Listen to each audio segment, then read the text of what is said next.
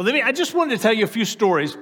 As I was putting this message together, I was reminiscing a little bit about our journey here at City Life Church. And when we moved here in 2007, as many of you know, we were meeting in the movie theater, Regal Cinema, over off of Victory Boulevard. And I remember coming out, we were on Sunday mornings then. I remember coming out of the movie theater one Sunday morning, and they were turning over the marquee. We met in that, if you're from this area, we were in that one middle movie theater, their largest theater right there in the middle. And we had a marquee, like as if there was a movie playing that said the City Life Church. And they were, some of you have heard the story before, they were taking out that marquee and they were putting in the marquee for the movie that was about ready to be played. And I'll never forget, it said, "Evil has a destiny."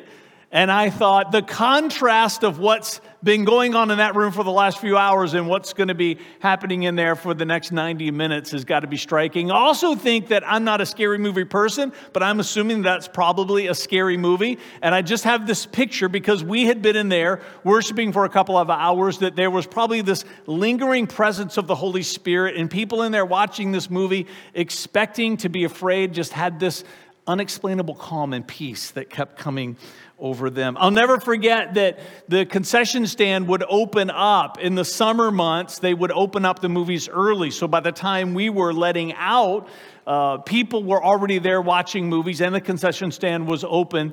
And I remember Ryan Matthews, a good friend of mine, his family had just started coming to church back then, and he was there visiting, and he got up at some point during the sermon to go out, realized the concession stand was open, came back in, as people often do, right, for church. You get up and move out and come back in. You got to use the restroom or get a drink of water. He came back in with this massive plate of nachos. Now, if you think the sound of corn chips crunching is loud at your house, you can imagine what it sounds like in a 200-person seat auditorium when he's the only person eating. We joke at our house that either everybody's got a snack or nobody's got a snack, or it sounds like somebody's eating gravel. Just ask Claire about her chewing issues, just saying. I'll never forget, too, though, moving into 2008, seems like forever ago, that there was a word that we felt like God gave to us, that it was going to be the year of his yes. Because we knew that we couldn't stay in that movie theater forever. We wanted to have a geographic identity. We wanted to have a place that we could call our own. And God gave us this collective word that began to stir in all of our hearts, that 2008 was going to be the year of his yes. We launched that year with a sermon series. We just knew that we were going to get out of that movie theater, and we were going to get into a new building. As fall came, our faith began to falter. I know that mine did. And we kind of just stood in this place of, God, we know that you gave us this promise. And sure enough, last minute details working out, we held our first service, what was then called the Mosaic, at 28 Harpersville Road on a Saturday night. That was where the move we made from Sunday morning to Saturday night. There in December, right at the final month, we saw that promise fulfilled. Now, we went into that building thinking we're only going to be there for maybe a year or two. We ended up being there for eight, because what we didn't know is that God was preparing us for one of the biggest miracle stories in the history of this church in 2019, when this entire property that we're in right now was totally gifted to us, debt-free, from North Riverside Baptist Church. What a journey, come on, City Life Church, that we have been on together. I'm sharing about that dream because dreams are powerful. Dreams give us purpose. Dreams give us passion. Dreams unite us to a common cause. Let me share some of these quotes about dreams. I'm getting a little bit of a head start on Black History Month. It's coming up in February. These are some of history's greatest. This one is by Harriet Tubman. It says, "Every great dream begins with a dreamer. Always remember, you have within you the strength, the patience, and the passion to reach for the stars and to change the world." Come on, that's good. This is by Martin Luther King Jr. It says, "You don't have to see the whole staircase just to take the first step." How about C.S. Lewis? Had to work one in from C.S. Lewis. "You are never too old to set another goal or to dream a new dream." And then finally, Arthur Ashe says this, "Start where you are. use what you have, do what you can. How great is that? Start where you are, use what you have, and do what you can. There's a dream for our church in this region that's been stirring in my heart this past year that I want to share with you tonight. And this message is going to be about this dream and some ideas and plans that I want to lay before you tonight for how I believe we could see this dream fulfilled. I think this dream is so grandiose, we might not even see it in our lifetime, but I think that's the kind of dream we're supposed to reach for. I think some of the greatest dreams we could ever reach for are dreams that we're going to have to pass on to the next generation for them to see fulfilled. And the dream that I want to share with you tonight that's been stirring in my heart is that when all of heaven looks down at the 757, this is what I want all of heaven to declare, that there is no other place on the planet where Jesus is easier to find than the 757. That when all of heaven looks here, at these 7 cities, at Tidewater, at Hampton Roads, whatever you call this place, my dream is that there's going to come a day where all of heaven looks at us and says there's no other place on the planet where Jesus is easier to find than here. As I've been praying about this dream, I began to get this picture. As you know, we're a military community, and we are a military town with all of the bases that are here. And as you know, if you were in the military, you move around just a little bit, and that's not necessarily always by your choice. Someone else is making a decision for you and sending you to places all around the world. And as I've been praying about this dream, I got this picture of military commanders around the world sitting with orders that they need to complete on their desk. And there's just this unction inside of them to send this family to a base here in the 757, and not really knowing why, but will know why, because it might be that family is far from God. And the Holy Spirit knows that, hey, here in the 757, it's easy to find Jesus here. How about business executives that are moving people around to different locations, and that same feeling of not knowing exactly why they're supposed to send that executive and their family to the 757, but we'll know it's because that family is far from God. It's because that family needs to be found by the gospel, and they need to live in a place where it's easy to find Jesus. How about empty nesters that are sitting down over coffee one morning and saying we can live anywhere in the world we want to, and not even realizing that the Holy Spirit is just influencing their will. Why? Because they too are far from God. And God's going to move them here to the 757 because it's easy to find Jesus here.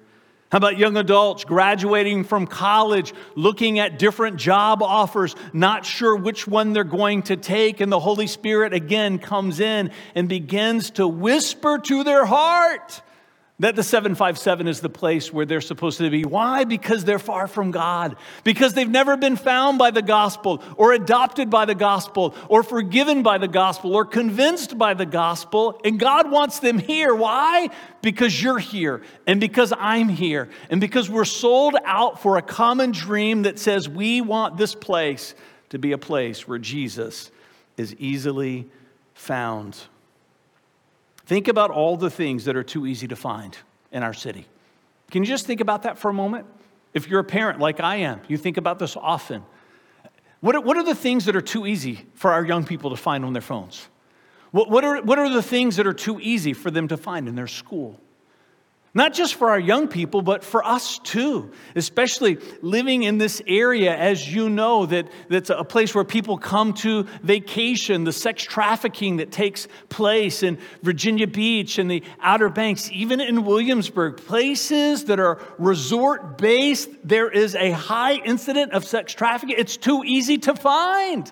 How about opioids and crime and violence, right? That list goes on. It's just too easy to find things that shouldn't be easily found. And when I'm asking you, hey, let's add to that list, and what we want to add to that list is Jesus himself. Would you pick up this dream with me? Would you, this weekend, Say, Pastor Fred, I'm going to stand with you, and we're going to move forward together. Even if we don't see it realized in our lifetime, we're going to pass it on to the next generation. It's going to stir the hearts of the kids that are going to be in the nursery next weekend, that we want all of heaven to declare that there's no other place on the planet where Jesus is easier to find than the 757. Will you dream that dream with me? Matthew 23:13 reads this way. Matthew 23:13 reads this way. Again, we say it every week. These notes will be online, so if we're moving through these texts faster than what you would prefer as a note taker, you can always download it this week. Matthew 23:13, this comes out in the New Living Translation. It says, "What sorrow awaits you, teachers of religious law, and you Pharisees, you hypocrites." These are titles and names for the religious leaders of Jesus' day.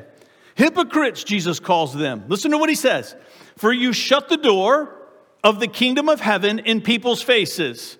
You won't go in yourselves, and you don't let others enter either." Let me read that again.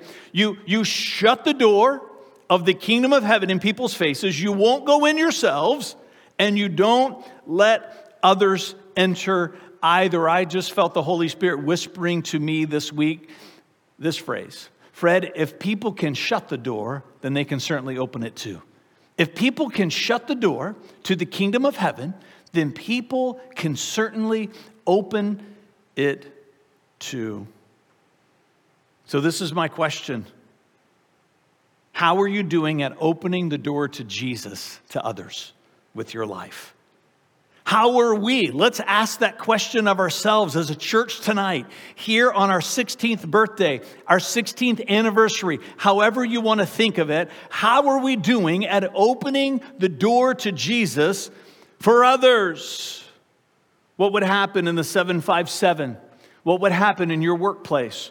Young people, what would happen in your school? Young people, what would happen on your college campus? What would happen in our homes, with our families, at holiday gatherings, at neighborhood association meetings, when we're out walking in the morning, or you're getting home from work and you're walking your dog in the afternoon and you find yourself walking with a neighbor that you haven't met? What would happen if every day for the rest of our lives we asked ourselves this simple question: was Jesus easier to find in my city today because of me?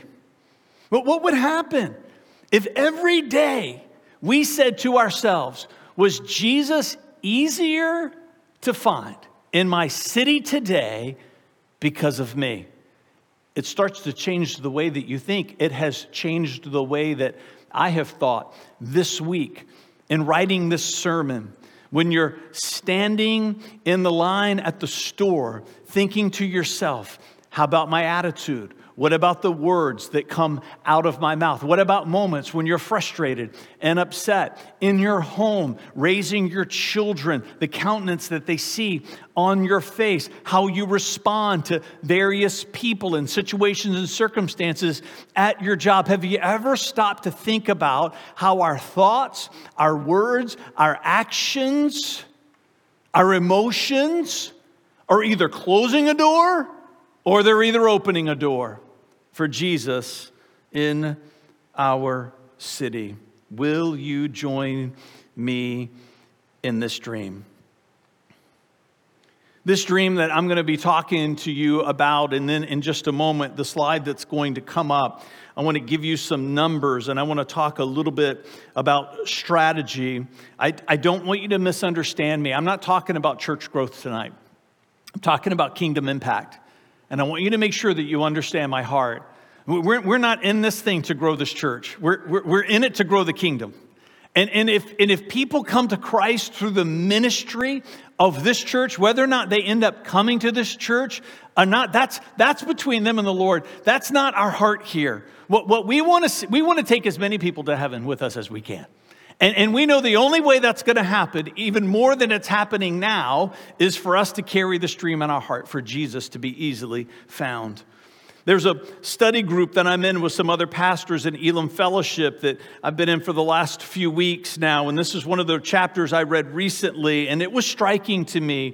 So there's going to be a slide that's going to pop up on the screen. There's an abbreviation there called AWA. It's called your average weekly attendance. Now, that's not new for pastors to be looking at numbers like that to gauge progress. But let me just tell you where I'm heading with this. We don't want to pursue attendance for attendance sake. We want to recognize attendance for what it is, and that's the opportunity to impact someone with the gospel of Jesus Christ.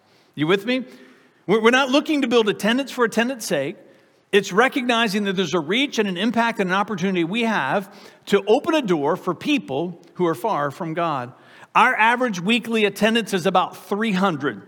That's around the world, kids and adults, week in and week out. That's the number that we kind of have found post-COVID where we are as a church. You might realize this too if you have come in person. We get about a third of that in person. So there's about 100 or so people here week in and week out. And there's 200 or so people week in and week out online. But what I had not thought of before was this idea of what they call the frequency multiplier.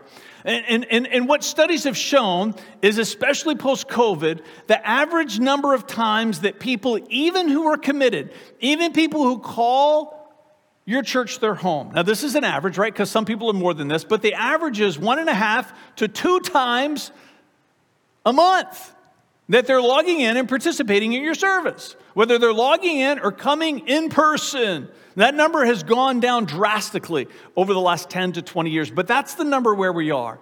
And what this book is teaching us and is teaching me, which I'm sharing with you tonight, if we've got 300 people that are tuning in and week out, over a month's time frame, the number of people that we're actually interacting with, it's not 300, it's 600 to 900, because if your number is 300 week in and week out, those aren't the same people every week.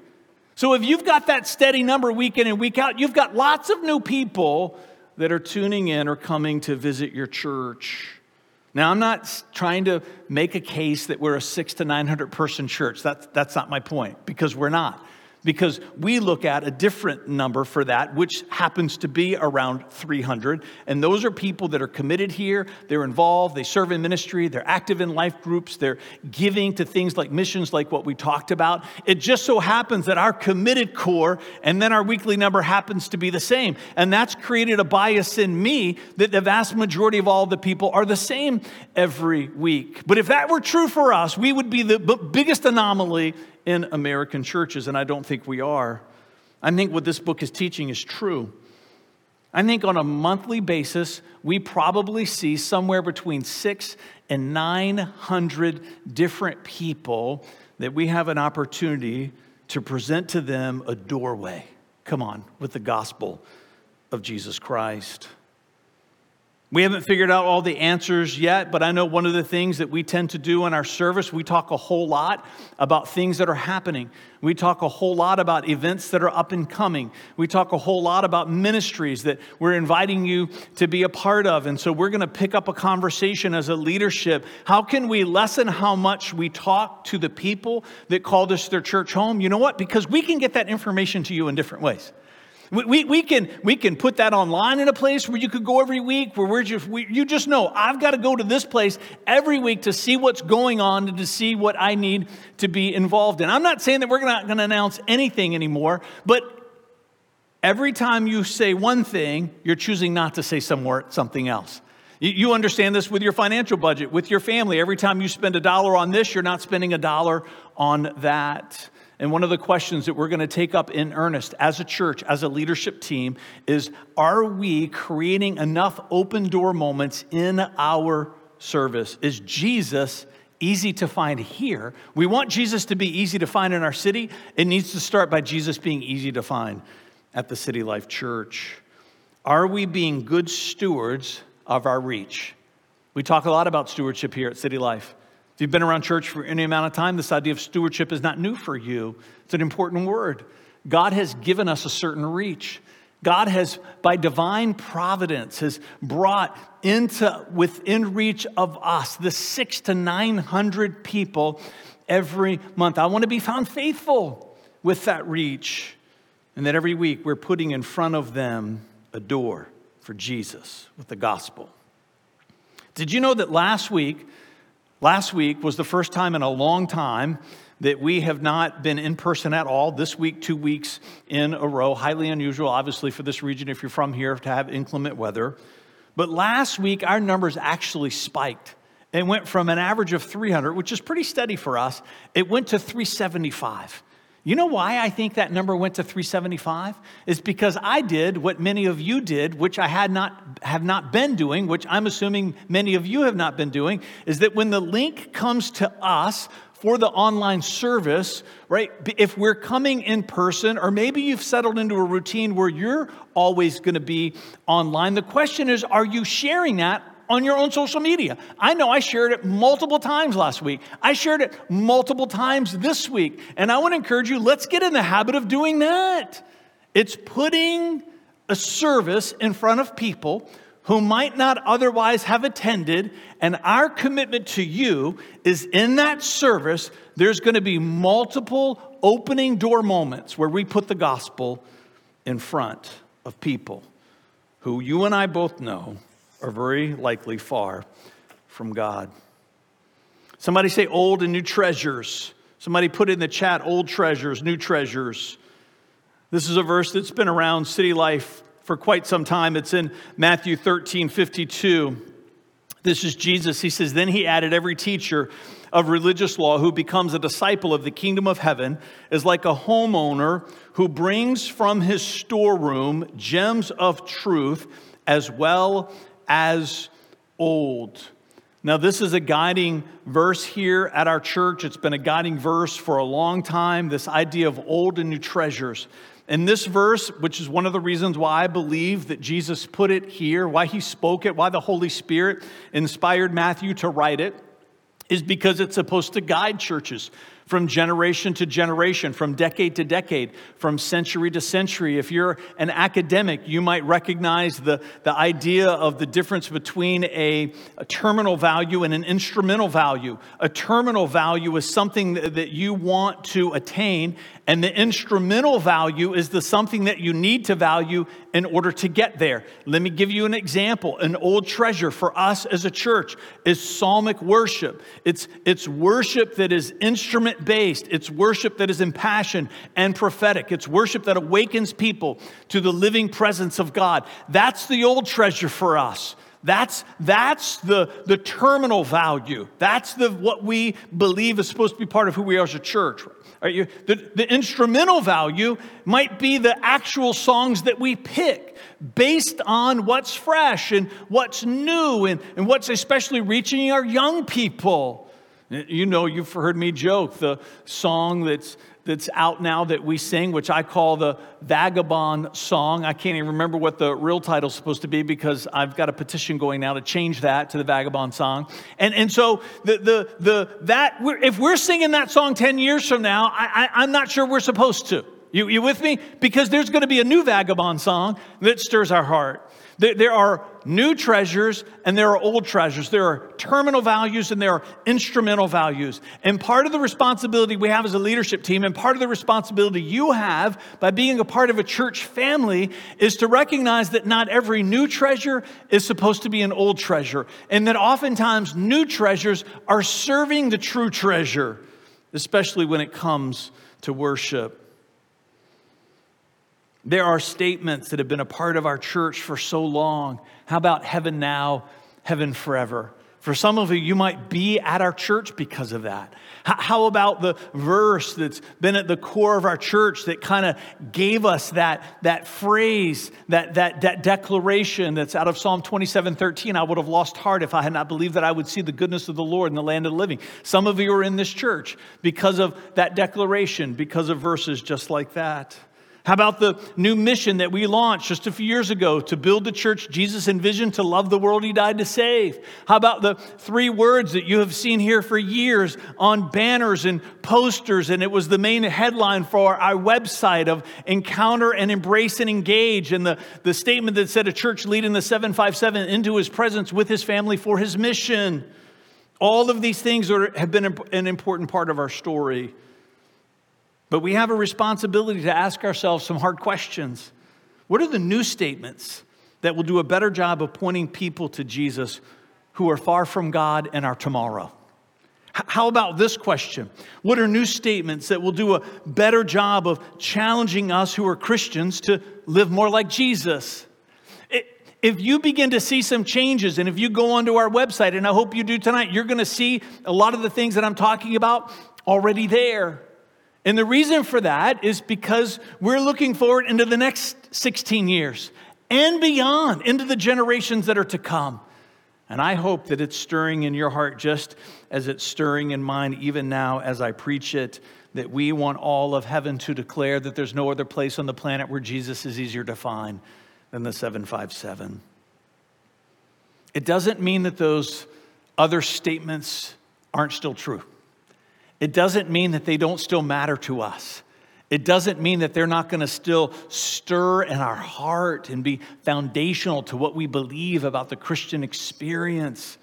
But at some point as a church, we have to come back to this question and ask, what is the new treasure that God is asking us to find in our storehouse? There's a couple of them that I want to spend some more time on tonight. And the first one is this: tell the story. You've probably seen these banners that are flanking me up here on the platform that have been in your shot, on your television, or on your tablet, or whatever you might be watching on. Tell the story. Tell the story. I believe that the Bible tells a story, and you have a part to play, no matter who you are. No matter what the circumstance of your life might be right now, no matter how far you might feel from God, no matter how close you might know that you are today, you have a part to play in the story that the Bible tells. In some ways, this part that you and I are supposed to play is going to be exactly the same, which is a lot of what we're talking about tonight. And then in other ways, it's going to be completely different, which is what I'm going to be talking about in large part next week. When I talk about this idea of diversity, we have different assignments, we have different spiritual gifts, we have different personalities, we have different passions that God has given to us in this life. But what we're talking about tonight is the idea of where it overlaps. See, no matter what your assignment might be, no matter what your personality makeup might be, no matter what your life experiences might be, can I just challenge you to believe that you are supposed to be a person throughout your life that opens the door of the gospel to people that you come in contact with?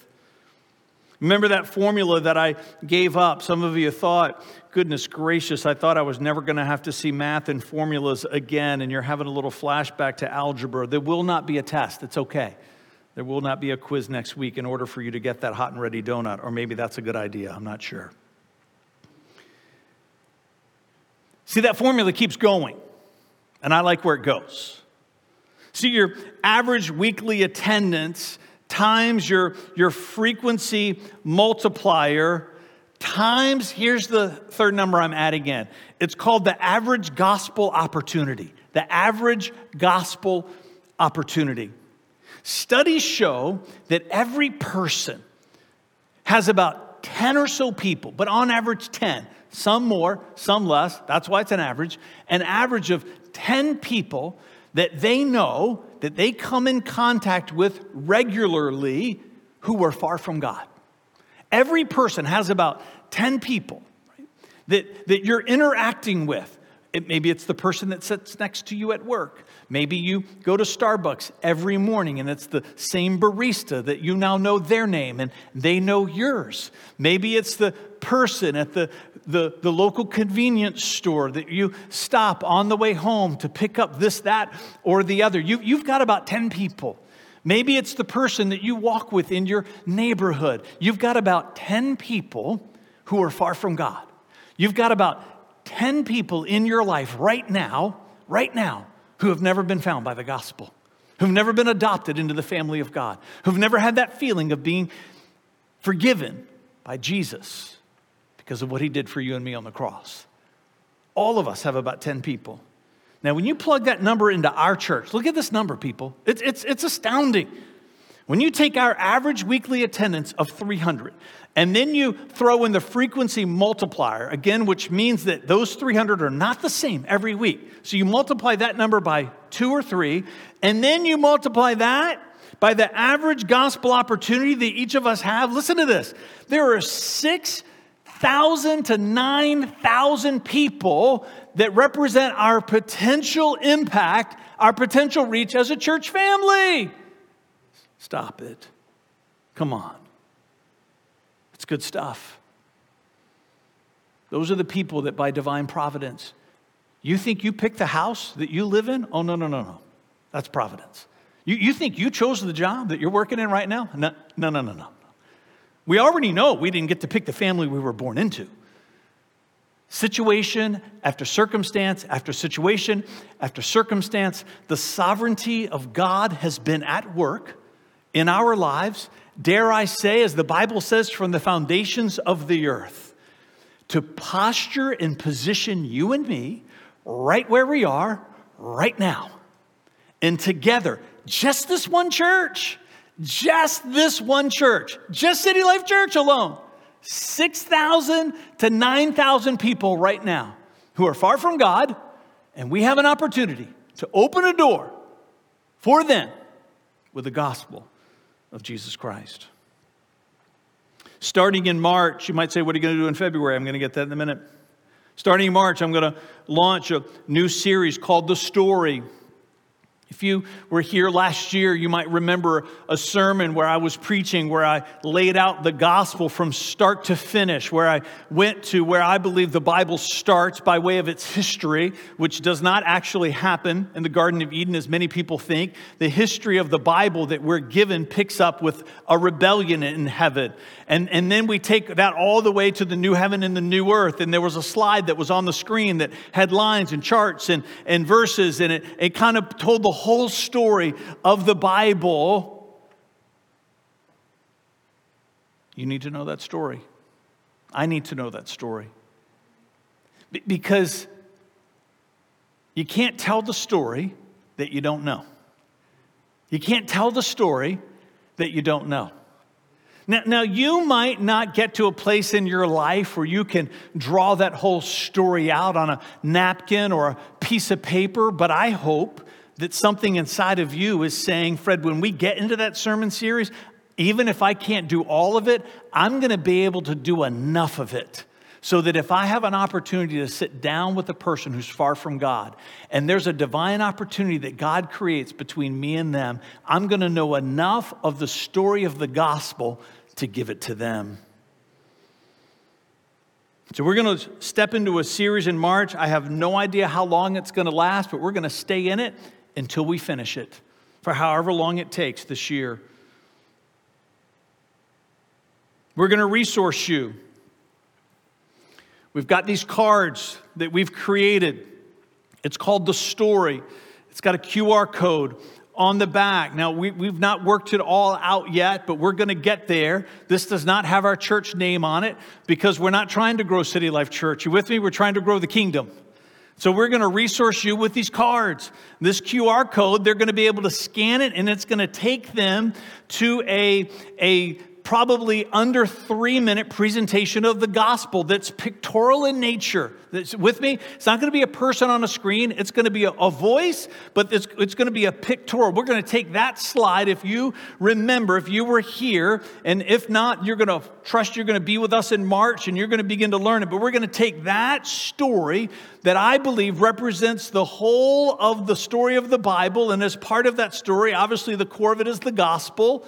Then we're going to take that and in some way, in a pictorial way, it's going to be a presentation that people can see.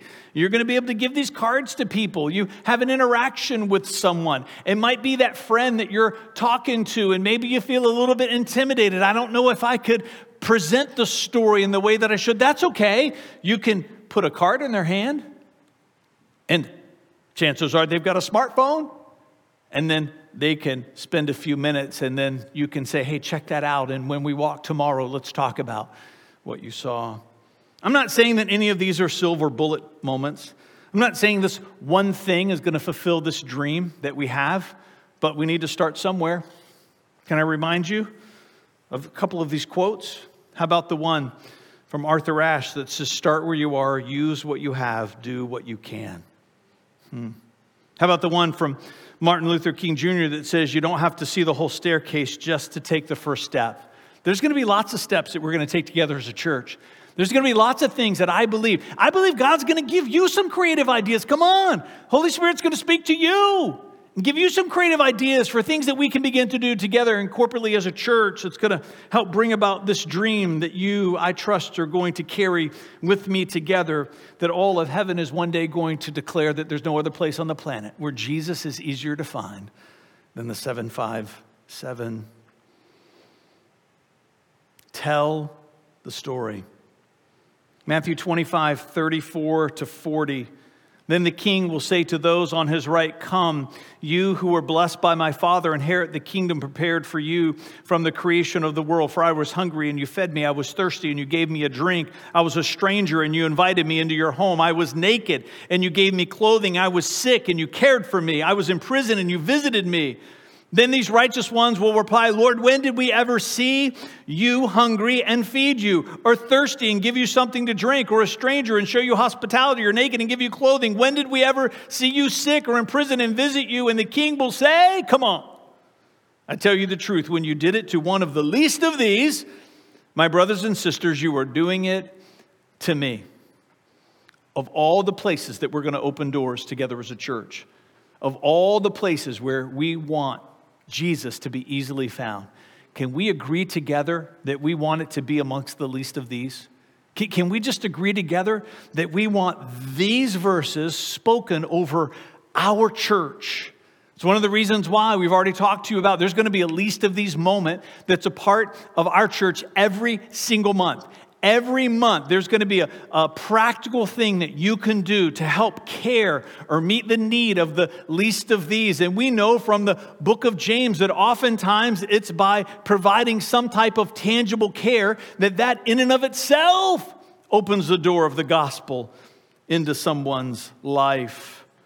How about these verses? It's a chunk. Stay with me. Luke 14, 12 to 24. I want to read it all. Then he turned to his host and said, when you put on a luncheon or a banquet, he said, don't invite your friends and your brothers and your relatives and your rich neighbors, for they will invite you back. And that will be your only reward. Instead, invite the poor and the crippled and the lame and the blind. And then at the resurrection of the righteous, God will reward you for inviting those who could not repay you. And he gives this parable, the parable of the great feast. Verse 15 says, hearing this, a man sitting at the table with Jesus exclaimed, what blessing it will be to attend a banquet in the kingdom of God. And then Jesus replied with a story. A man prepared a great feast, sent out many invitations. And when the banquet was ready, he sent his servant to tell the guests, come, the banquet is ready. But they all began making excuses.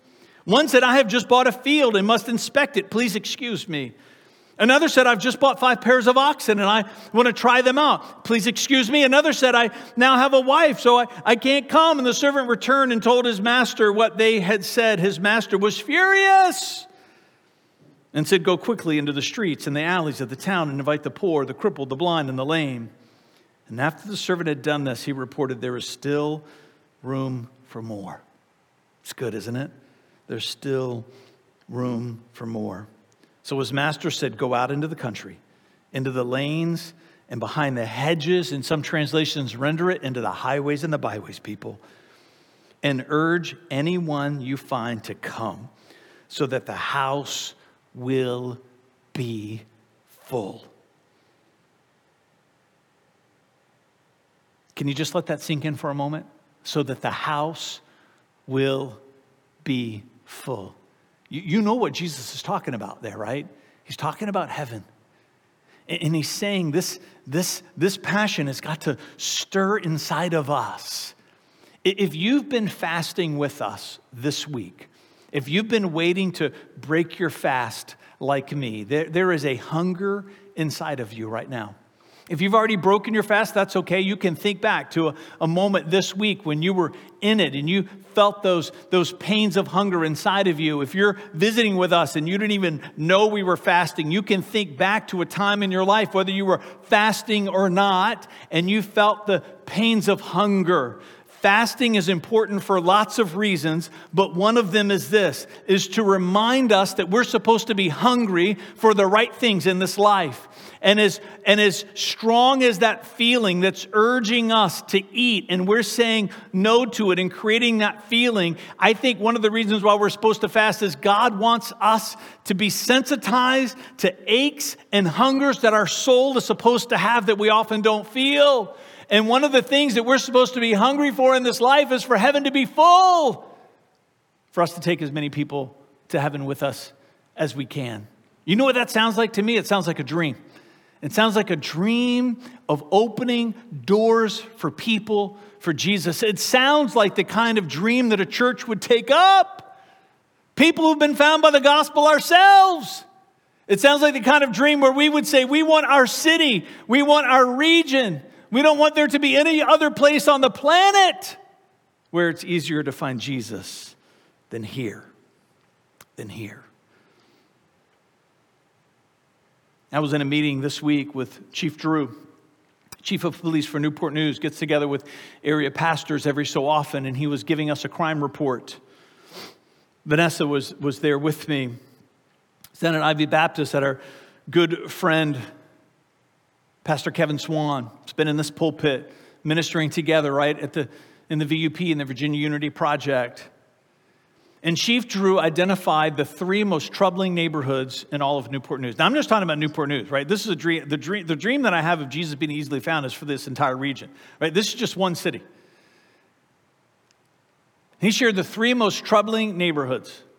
And to my own bias, I assumed that all 3 of those neighborhoods were going to be in the parts of Newport News where the streets have numbers. But only one of them was. The other 2 were in the suburbs. One was Dresden, which is not too far from here, Harpersville and Jefferson. And the other one was up in my neighborhood, up in Denby, called the Aqueducts. 2 of the 3 most troubling neighborhoods in our city are right here in the suburbs with us. And something stirred inside of me. That's got to change. I don't have the answers. I don't know how that's going to change. But I know this, that one of the things that's going to change those neighborhoods is if Jesus is easy to find there.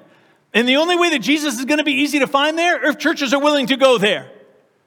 They can't just be the neighborhoods that we drive by a little quicker. It can't just be the neighborhoods that we think to ourselves, I hope I never have to go in there.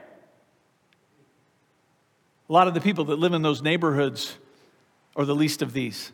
Not to demean them or not to degrade them, just meaning that they are suffering in ways in this life that we're not. And the least of these means that we have an opportunity to alleviate some of that suffering. And even more so, we have a responsibility to put in front of them open doors for Jesus Christ. I hope that this year and in the years to come, that those neighborhoods are going to be awfully familiar to you because we're going to be in those communities. That we're going to reach out to other pastors and other churches in this city, and that something's going to happen in us, and then something's going to happen in those communities, and then something's going to happen in this region. Come on. That Jesus is easy to find here. Will you tell the story with me? Will you pick up your part that you're supposed to carry in telling the story of the Bible, especially the story of the gospel, to people that God brings across your path? The other one is this: live the way. Tell the story and live the way. John 12:32 reads this way: and when I am lifted up from the earth, I will draw everyone to myself. Can we just agree that telling the story isn't the only way we lift up Jesus in our world? That we can do some serious door opening in our city by becoming like Jesus ourselves. Matthew 23:13 talks about, right, shutting doors and not entering in, which means that we can open doors, and it also means we can enter in ourselves. And I think this idea of entering in ourselves is Jesus' way of saying, hey, once you avail yourself to the gospel, how about you devote yourself to becoming like me? Because the more we become like him, guess what? The more doors we're going to open in our world through our example. How about this? The more I become like him, the more doors I open to him. The more I become like him, the more doors I open to him. I'm not going to spend a lot of time on these because this is a series that we're going to jump deep into. These thoughts are not new for you because I taught them all this past year. The way of Jesus' character, the way of Jesus' beliefs, the way of Jesus' obedience, and the way of Jesus' peace. Praxis, doxis, shema, and shalom. If you're visiting with us, I know that's a mouthful, but you can go on and find a series for each of those in our archives, on our website. It's what we call the way of Jesus, is that we believe it's through these four things that we can be intentional about becoming more like Jesus in 2023 at the beginning. I know I'm talking about 2023. I'm talking about being intentional about these next 24 months that I believe have the ability to set the trajectory of this church for the next 16 years and beyond. 2023, I think what we're going to do is we're going to devote one quarter to each of these. We're going to dive deep into discipleship. This year, we're diving deep into evangelism. This year, we're diving deep into telling the story.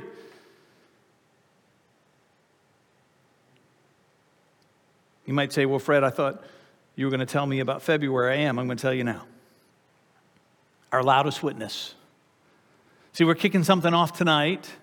And then in March, we're going to launch into this series that's going to last a little while. It's going to be the series on the story, which tells the story of the Bible. And again, the central story of the Bible is the story of the gospel. But in February, before we get into the story, we're going to do a sermon series called Our Loudest Witness.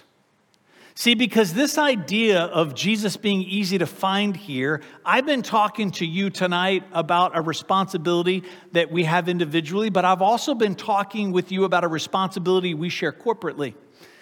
And we know that those things go hand in hand with each other. And I believe that there are some values that we've got to take hold of as a church. And I'm going to tell you what these four are. But these aren't going to be new words for you because we've been talking about them for years as a church. But I feel like there's a sense of clarity that we're finding as a church family. I feel like that these four values are going to speak to us, that these values are going to guide us. They're going to guide us so that we can be more impactful together in sharing the gospel. The first one is diversity, which I'm calling our warmest welcome. And I'm going to be preaching on that next week. Vanessa's going to do one. Pastor Justin's going to do one. Pastor David's going to do one. Ministry, our best effort. Generosity, our boldest gift. Community, our strongest bond. Come on, those are good, aren't they? Those four together create our loudest witness, meaning that we want to create a culture here at the City Life Church that inspires all of us to run after this dream together. Where do we get those? We get those out of the book of Acts. This sermon series is going to be digging into the first few chapters of Acts and beyond. Because you know where Jesus was easy to find in the first century? Was in Jerusalem. Both before he went to the cross and then also after he was raised from the dead. His church was built on these values, and I believe that's one of the central reasons why Jesus was easy to find in that part of the world in the first century. And I believe that the Apostle Paul took these values with him whenever he planted churches around the known world. I'm asking you today, will you pick up and carry a dream with me? Will you let this dream begin to take root in your heart? A desire and a belief and a passion. A desire and a belief and a passion that one day heaven will look down on the 757 and say there's no other place on the planet where Jesus is easier to find than right there. I thought the best way for us to close out our service tonight is how about we open a door right now? We've been talking about it. How about we do it? Believing that there might be somebody watching online right now, somewhere around the world right now. And I want to ask you this question. Has the longing in you to know God and to be known by him ever been filled? Has the longing inside of you to know God and to be known by Him ever filled? It might be hearing me say that statement. You didn't even know what that longing was, but right now, all of a sudden, you're like, that's it. It might be that you are watching this service and you didn't even know that you had a longing at all. But hearing me talk about these things that I've been talking about tonight, maybe it was during the worship as Chris was leading us in those songs. Maybe it's through reading some of these verses. All of a sudden, you became painfully aware of a longing inside of you. Maybe it was when I was talking about fasting and I was talking about being hungry, and all of a sudden you felt a hunger, not in your belly, but in your soul that you didn't even know was there. Can I just tell you what that hunger is? It's the hunger that we're all born with. And at some point in our lives, the Holy Spirit touches it and awakens us to it.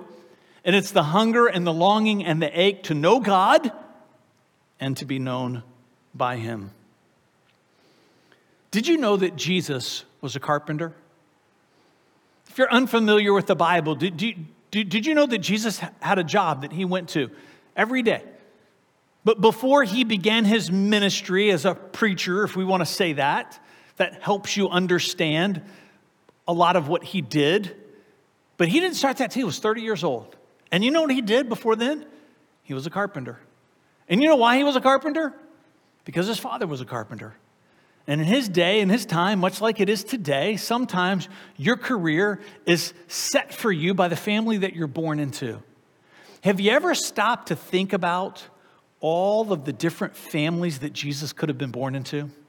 Have you ever stopped to think about all the different vocations that could have been defining for Jesus before His ministry began? Can I just tell you, I love the fact that God picked for Him a family who had a father who was a carpenter. Because I think that's one of the most telling things for us about why Jesus came and about why He was here, is because He came to build a door for you and for me. A door that we could pass through so that we could know God and we could be known by Him. So if you're watching right now and you're feeling that longing inside of you and you want to know God and you want to be known by Him, I'm going to invite you to pray this prayer with me. Jesus, say this prayer after me. Even if you're in a living room right now and you got people that are sitting around, I'm going to encourage you to not be ashamed to pray this out loud. Jesus, I believe that you are God's Son, that you died for my sins, and that you rose from the dead. And from this day forward, I make a vow of devotion to you. In Jesus' name, come on. And everybody said together, amen. Hey, because you prayed that prayer, I want to teach you another phrase. And that phrase is this, which you can now say. I am at one with God, rescue from myself, just as if I'm perfect, because Jesus paid it all. If you prayed that prayer tonight, I hope that you reach out to us. You can get us at info@citylifeva.com. If you don't live in this area, then I want to encourage you, find a church somewhere that teaches the Bible and loves Jesus, because they've got next steps that they want to talk to you about. If you live here in the 757, then you come, you visit us here at 311 Selden Road next Saturday. We'd love to talk to you about next steps that you need to take. And even if this isn't the church that you're supposed to call home, come on, we're going to put you in touch with a church somewhere here in the 757. Will you join me in this dream? Will you join me in this dream? That there would be no other place on the planet where Jesus is easier to find than the 757. Thanks for sharing your Saturday night with us, and we'll see you next week.